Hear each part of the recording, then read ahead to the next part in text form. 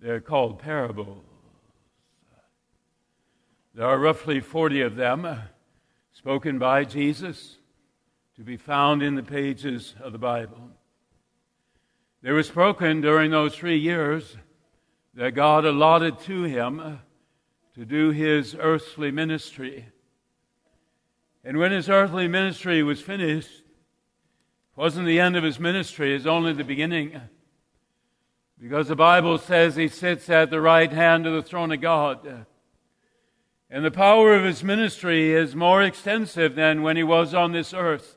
He had human limitations then. He couldn't be in Jerusalem and Galilee at the same time. He had human limitations. Now he can be anywhere. Omnipotent that he is. He sits at the right hand of the throne of God. The funeral we had yesterday and the funeral we're going to have tomorrow, we're going to read Romans 8, verses 31 to 39. And in the middle part of that section, it says that he intercedes daily for us. Our Lord, as he was on this earth, he did 3 things. He did miracles. John 20, 30, and 31, every one of the 35 miracles recorded, and every one of the hundreds not recorded. They are recorded so that we might believe he's the Son of God, because who else could do such things as Nicodemus stated? He did miracles. He preached the kingdom of God. The kingdom of God is God's reign and rule in this world, intersected by Satan all the time. But it is God's reign on this earth. Here is what Satan suggests. Here is what God commands. And if one follows the path of Satan, there is chaos. And if one follows the path of God, there is peace. He did miracles, he preached the kingdom, and he taught parables. He didn't preach parables, he taught parables. And I will explain.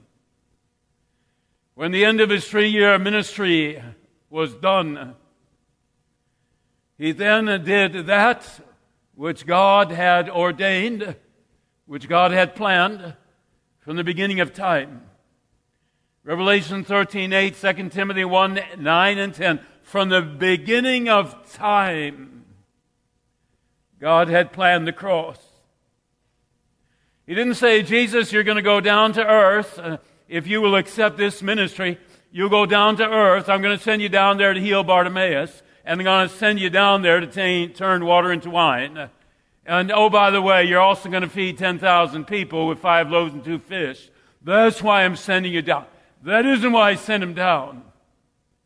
Those were tangential elements of his ministry. But the reason God sent him down was the cross. All the power of God, all the love of God, all the wisdom of God wrapped up in those 2 pieces of wood upon which the Son of God died. He did miracles. He preached the kingdom. And he taught parables. You'll be taking a walk through the pages of this book this year. I hope it doesn't gather dust. You'll be taking a walk through the pages of this book. Isaiah tells us why we read the book, why we preach it, why we teach it, why we study it. Hebrews, the author of Hebrews, tells us why we study this book, preach it, teach it, live it. We study the book because when you walk through the pages of this book, you're going to hear wondrous stories about God. Do we need to be reminded of who God is? It all depends. If you're watching the news and you get a knot in your stomach, you need to be reminded of who God is. If you visit the doctor on Tuesday and your stomach's already in knots because it's a pretty important visit, you need to know the story of the power of God. You and I need to be reminded almost on a daily basis of who oversees everything. When you read the pages of this book, you're not only going to bump into the power and love of God. Let me open up the Red Sea. Let me create this world. Let me save Daniel in the lion's den. You're not only going to see stories about God, you're going to see stories about humanity. All have sinned, fallen short of the glory. All males have sinned, all females have sinned, all Democrats have sinned, all Republicans have sinned, all rich have sinned, all poor have sinned. All have sinned. Stories are there. Bible whitewashes nothing. Here is the great King David. Let us tell his story. David, Bathsheba, and Uriah. Here is the great Abraham, the father of the Israel. Let us tell his story. His wife, Sarai, in a foreign land. Here's Moses, the great shepherd of 1.2 million. Let us tell his story. Killing that Egyptian. Here is the great Simon Peter. Let us call him Saint. But let us tell his story. Day before Jesus dies, cursing and swearing, 14-year-old girl. I don't know who the guy is. Why does the Bible point out these heroes' sins? So that when I sin or when you sin, we sit and say, well, David did and Abraham did, and they were forgiven by God. Will sin enter your life in 2021? We're 10 days in. Sorry, it already has. Luther, we daily sin much, already has. What's the blood of Christ for? To cleanse us from our sin, to wash us clean. And does he say, okay, you're washed clean now. I want you to sit there on the couch and behave yourself. Don't move. If you don't move, you're not going to get into trouble. I just washed you clean. Is that what he does? He washes us clean, and then he stands us up and he says, go out there. Go out there. Moses, get your behind to Egypt. I got 1.2 million sheep I want you to lead out. David, I've forgiven you. You washed clean. Get back in the throne and this time live for me. Simon Peter, you disciples, I know you abandoned me. I know you cursed and said you don't know who I am. Simon Peter, disciple, you've been washed clean. Now get out there. Get there to Jerusalem, to Samaria, to the utter ends of the earth. Have you sinned yet this year? Have you been washed clean? Have you said, God, forgive? For 1,000th time, forgive. And as God say, here's what you do. You get out of bed, you come and sit in the pew on a Sunday morning, and then get back home as quickly as you can. Don't turn on the TV. Just lock yourself in. Does he say that? Get out there. That's what he says. Parables. Taught, not preached. The word parable literally means come alongside me. Come alongside me. I have something to say. When you're sitting at the table with mom or dad, grandma or grandpa, you know I always got to throw grandma and grandpa in there, right? When you're sitting at the table with mom or dad, grandma or grandpa, there are certain moods that come over the table. There's the funny times, people telling jokes.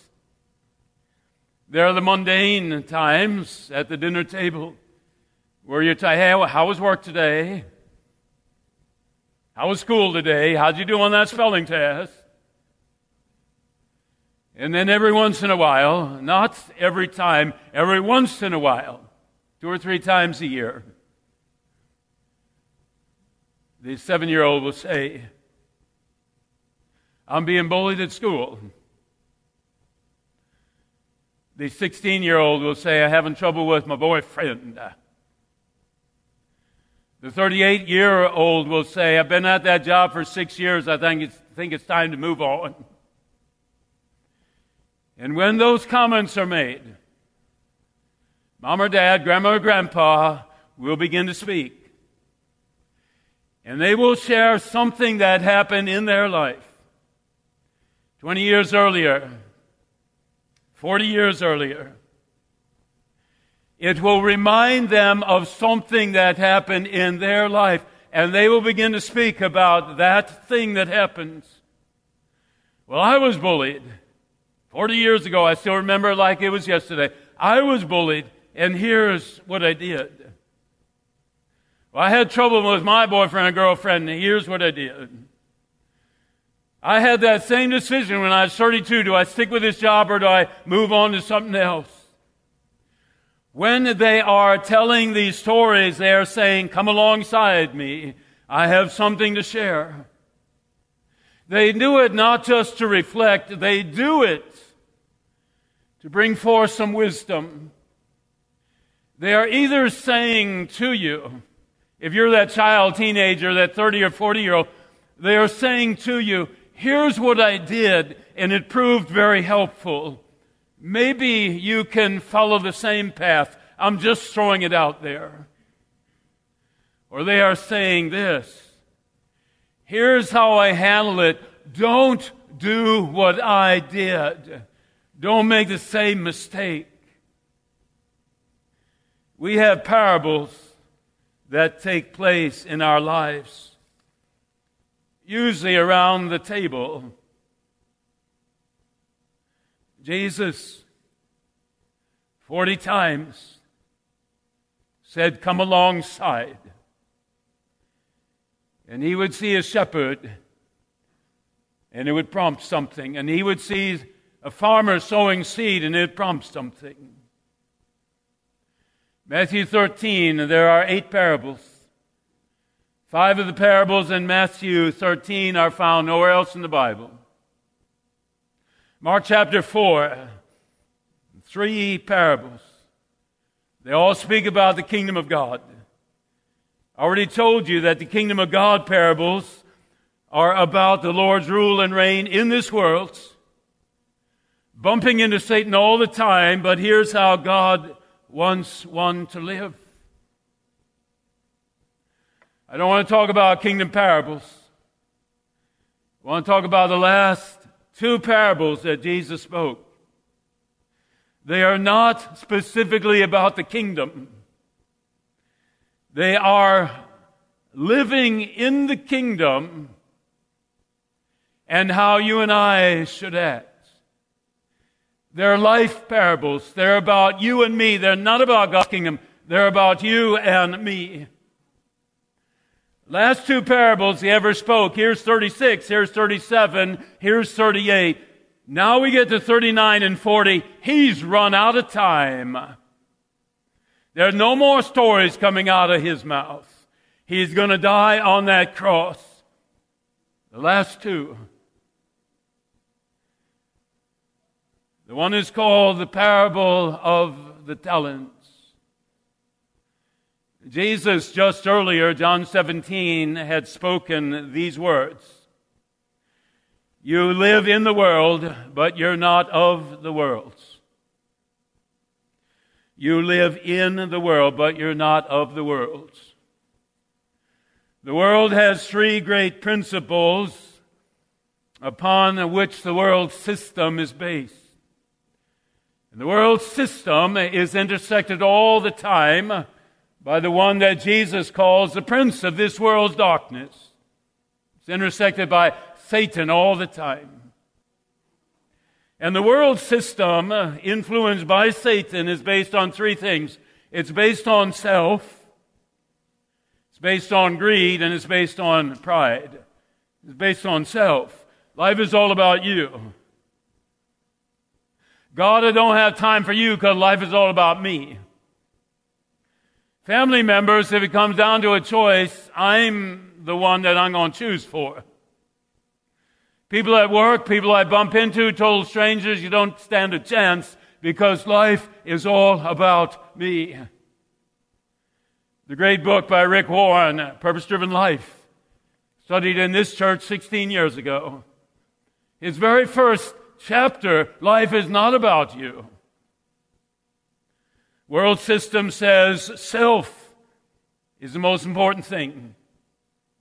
It's also based on greed. If life is all about me, and my neighbor has something I don't have, or my brother or sister has something I don't have, I'm going to go after it. I'm going to fixate on what I don't have. I'm not going to think about what I do have, food and clothing and the other things Jesus talked about. I'm fixing my eyes on this thing. A boat, a summer home, more jewelry, bigger car, advancement at work, $100,000 salary. I don't know which you fixate on. Greed. If I don't have it, life is all about me. I'm going to go after it by hook or crook until I have it. I don't care what it does to my family.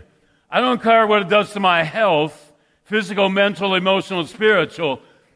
I want that, and I'm going to get it. And I won't be happy until I have it. The world system based on self, based on greed, and based on pride. Look at me. I am a God unto myself. And the most important thing is that people know who I am. I don't care whether they know who God is. Let them stay hungry, thirsty, and naked. Most important thing is that they know who I am. That's the world system. God's system, Micah 6:8. 3 things I ask of my children: that they act justly, that they love mercy, which has to be extended to someone else, and that they walk humbly with their God. Act justly. If that server has slaved over you at the restaurant for an hour and a half, and you get up and leave, and you decide, I don't have to leave a tip, or maybe I'll leave $1, act justly. What does it mean to act justly? It means that you look at every human being as if they were your brother or your sister. There is no one that you are above. There is no one that you are below. You look at every human being, no matter what their color, race, political persuasion, no matter whether male or female, heavy or thin. You look at every human being on this earth and say, that could be my brother Mark. That could be my sister Rebecca. That could be my mom or my dad. You act justly. You treat them as you'd want to be treated. What does it mean to love mercy? You already know. If you act justly, it pertains to other people. If you love mercy, it pertains to other people. And if you walk humbly with your God, your nose is never up in the air. It's looking straight ahead, or it's looking down in humility. Self, greed, pride versus act justly, love mercy, walk humbly with your God. Give me 4 minutes, I'll wrap this up. Parable of the talents. Master says to 3 servants, I'm going to go on a journey. I'm going to leave you here. You're going to take care of things. And then the Bible says he gave one servant 5 talents, one 2 talents, one servant 1 talent. And then these 4 words, according to their ability. According to their ability.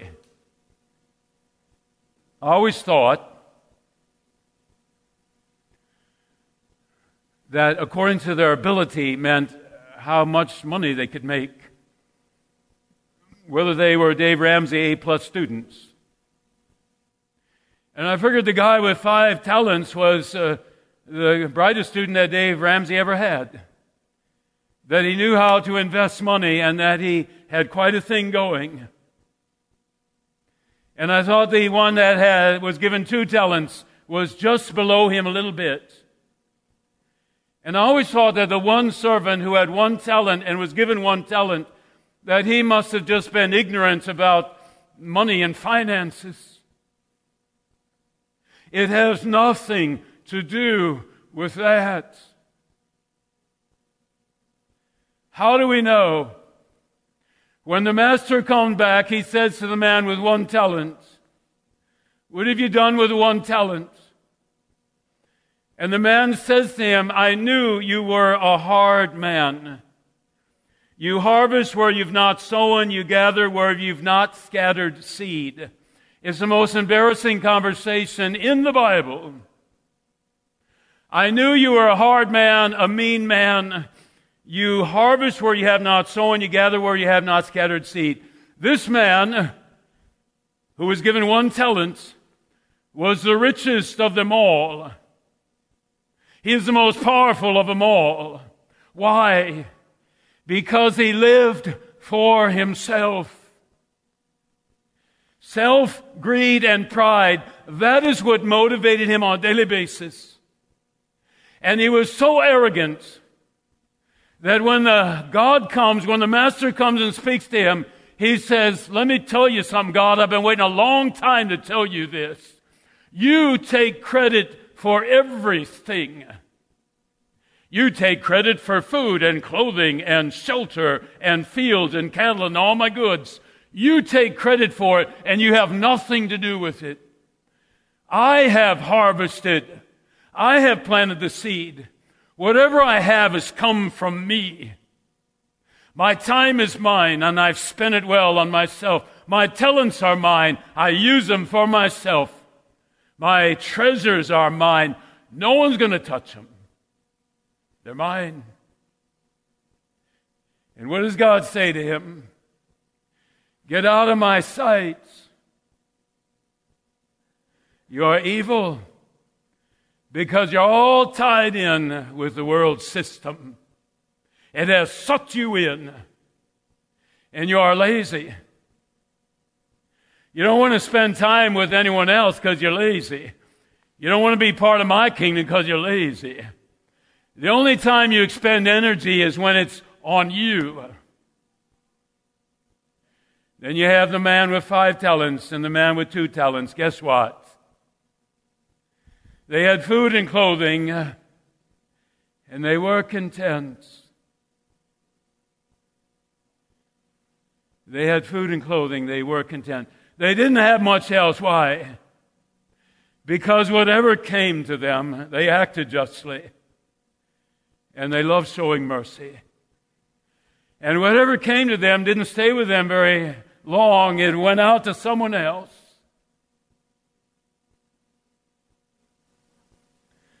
And that is why the master said, "I'm going to give you 5 talents more. Because I know if I give you the talent of time, you'll use it for others. And if I give you the talent of talent, wherever I put you, I'm going to come forth in your conversation, in your life. And I'm going to give you money. Because I know that it's not going to end up totally in your pocket. It's going to go out to others." That's what that parable is all about, because the very next parable of sheep and the goats, puts the nail in the coffin. The one parable of the talents leads in the parable of sheep and the goats. You fed the hungry. You didn't look at your paycheck and say, "Man, that's all mine. Strand, keep your hands off of it. God, keep your hands off of it. It's mine." No, 90% is yours. 10% is God's. For ministry, for feed my starving children, for the proclamation of the gospel. Your talents, you know why God has given you a talent? So that wherever He puts you, on the football team because you're athletic, on the chess club because you're smart, You're a truck driver. You're an accountant. You're a grave digger. You work on the assembly line. Whatever talent God has given you, He wants you in this place, this club, this organization, this job. Because when He puts you there, you're going to bump into someone that Strand and Shower would never bump into if we lived 200 years. But you're going to bump into them. Your talent has brought you into that job, that organization, that club, and He's put you there. Not for self, pride, and greed. He's put you there to act justly, to love mercy, to walk humbly with your God. Jesus put it this way: to whoever much has been given, much is expected. And if you are faithful with the small things, I'll trust you with larger things. And if you're not faithful with small things, I'll not give you larger things. Your time in 2021 is given you by God. Your talents, whatever occupation you have, God has placed you there. And your treasures, paycheck, God's. I close with this story. His funeral is tomorrow, Gene Synergiewski. And as the family talked about him, he was a truck driver. I said, did he travel all over, or was it local? They say local. And then they said, it wasn't just a job to him, because every one of his customers became very, very close, like family. And if any of his customers needed help, he would open up his time to them, and he would open up his pocketbook to them. And that's what Jesus is talking about. And that's what we're talking about. 2021, which system will move your life this year? Self, greed, pride? Or will it be, whoever comes into my life today, I will act justly. I will love mercy. And I will walk with utmost humility. One system, chaos. The other system, peace. In our Savior's name, amen. Let me have a prayer with you. You dusted Simon Peter off. You cleansed him with your blood. And then you said, go out there, Simon. No more self, no more greed, no more pride. You dusted King David off. You cleansed him with your blood. And you sent King David back out there. You said to David, now act justly, love mercy, walk humbly with me. Use us, Lord. May it be that our light so shines before men that they may see an act of kindness and then give glory and thanks to God for Him intervening in their life at that precise moment. And may we be honored and humble if we're the vessel that has done that. Such things we ask in our Lord's name. Amen.